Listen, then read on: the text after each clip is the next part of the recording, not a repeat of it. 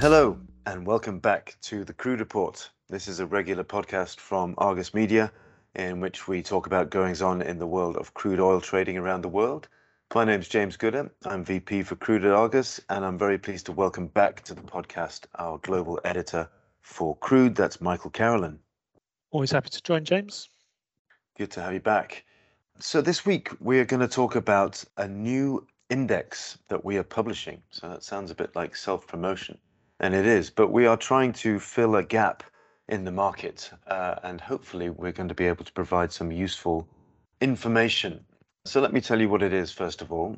We're going to be publishing a new price in the Argus Crude Report called Brent Sour. Brent Sour. Now, anybody who spent lockdown experimenting with cocktails will be familiar with the Pisco Sour and the Whiskey Sour. Well, now Argus is launching the Brent Sour. This is a new price index that is going to be used to assign a value, assign a price to medium and heavy sour crudes in Europe. And the simple reason is that since the beginning of the Russia-Ukraine conflict back in late February, Russian Urals crude has largely disappeared from the European spot market.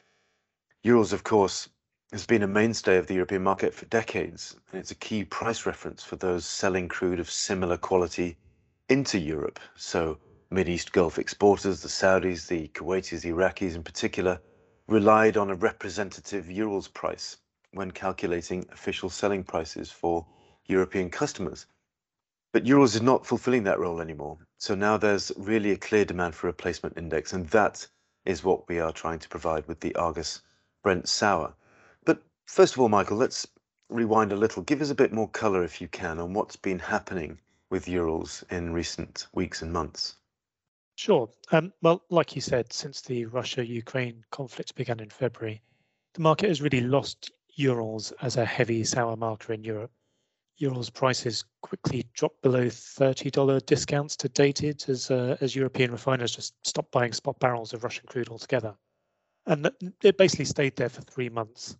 So in that time, the market had no real guide as to what non-Russian heavy crude was worth in Europe. And that's obviously caused problems with setting OSPs, as well as just getting a gauge of what the market is.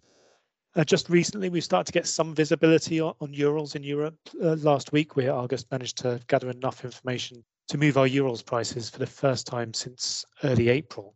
And we have moved it a number of times since then.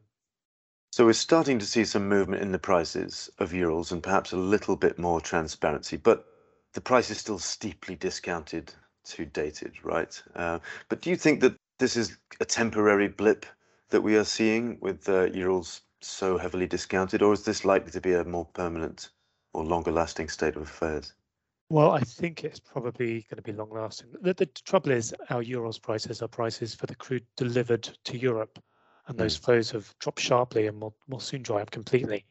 The price moves that we've made recently are based on flows more outside of the region. Price discovery for Urals is basically moving to Asia, and this is likely to be a permanent feature of the market. Whatever price assessments are developed for Urals in the coming year, and there probably will be some, whether they're delivered prices in India, China, say, or assessments based at their origin in Russia, they will be driven by Asian refining economics, not those of Europe. So Urals is unlikely to return to being a reliable marker for heavy or sour crude in Europe again, at least not in the short to medium term, I'd say. Yeah, that sounds right. So in the absence of a reliable European Urals price, as you say, we may find some prices in India that are more reflective, but there's in the absence of one in Europe, we're launching this Brent Sour Index. But Brent isn't sour, it's not high sulfur crude. So tell us a little bit about what this index consists of and where and when our subscribers will be able to find it. Well, you're right, of course. Brent, like most of the North Sea's production, is sweet and light sweet at that. But there are sourer barrels in the region, grades like Flotter Gold, Grane, and Johann Sverdrup. They may not be as sour as Urals, say, but they have a high enough sulfur level to behave in a different way to Brent. Even 40s, of course, is a relatively sour grade. And we believe that combined, they can provide a sour crude marker in the region with a level of liquidity that we hope can inspire some confidence. Now, we're not looking to reinvent the wheel here. There is already a methodology for doing this with sweet crude in the region. It's called North Sea dated or dated Brent. Anyone familiar with the methodology for dated will recognize the similarities with Argus Brent Sour. We've basically swapped out the sweeter grades in North Sea dated, that's Oseberg, Ekfis Control, and replaced them with Johan Sverdrup Grane and Flotta Gold.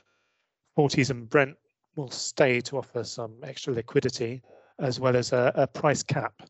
But the Argus Brent Sour price will be set by the lowest grade in the basket, which is likely to be one of the sourer grades. And of course, by using North Sea Dated's existing methodology, we ensure that Argus Brent Sour also captures the market structure, reflecting the demand patterns we see in the prompt European crude market. We're planning to launch this price on the 1st of August, and we expect the index itself and its differential to North Sea Dated are going to become a useful tool for our subscribers worldwide. So we've done some analysis looking at the history of how a price like this would have performed. And while Johan Sverdrup, it's likely to be the bedrock of this index, as you say, it's not exactly the same as Urals quality. But price-wise, it has followed a similar trend. Is that fair to say? Well, For what yes, Urals did before everything changed? yes and no, but we're in a different world now. Last year, Johan Sverdrup was largely shipped to Asia, while Urals stayed in Europe. So the price of the two crudes reflected the refining economics of their end users. Therefore, they didn't move exactly in line. This year, of course, that has flipped. Johan Sverdrup is now used in Europe and not in Asia. So we think it's sending a good price signal for Europe now that the Eastern arbitrage has basically closed. Argus, we're always driving to improve our assessments, and we're hopeful that the liquidity and the transparency around Johan Sverdrup is going to grow now that this new trading pattern beds in, and that in turn should help Argus Brent Sour establish itself as a key pricing tool. Yeah, I guess all of that liquidity and all of that focus on Urals needs to switch to something else. There needs to be some kind of sweet sour spread in Europe, and perhaps this will be the vehicle for that. Now, I mentioned earlier on this price is likely to be useful to Mideast Gulf exporters who are seeking to calculate competitive official selling prices. I expect it will also be useful to other producers of this type of crude, heavier, sourer crude, that will be targeting Europe with greater volumes as Urals term contracts expire as this year goes on, and then eventually an embargo may come in. And there will be demand for replacement medium heavy sour crudes ramping up. But where is this crude likely to come from? Well, you're right. I mean, we're already seeing greater volumes of West African crude coming to Europe as it's squeezed out of its traditional markets in India and the rest of Asia by discounted Urals cargoes going into that region. We're also seeing more Brazilian and Latin American crudes coming to Europe to fill that gap, and this index will be useful for them too. Now, while a lot of these crudes are sweet, not all of them are, and the Brent price is perhaps not the best benchmark for them to use. We're hopeful that Argus Brent Sour or ABS will serve that purpose. Excellent. Well, of course, as we've discussed on this pod many times, Brent itself is going to be changing in the not too distant future. So we could have what used to be a kind of Brent Urals spread represented by a WTI Johan Sverdrup spread or something like this. So it's really amazing how this market has changed so completely, so quickly. Let's wrap it up there, but thank you very much, Michael, for joining me again today. It's always a pleasure to talk this stuff over with you. Yep, thank you. We'll be following the performance of this new index with great interest. I hope our listeners and readers will be too. So thanks for explaining it to us. As Michael said, we're going to launch this in the Argus Crude Report, a daily service, from the 1st of August. So do have a look at it there, and we'll be very keen to hear any feedback and thoughts about this index and how it evolves. So keep an eye on it. Thanks for listening, and tune in next time for another edition of the Crude Report.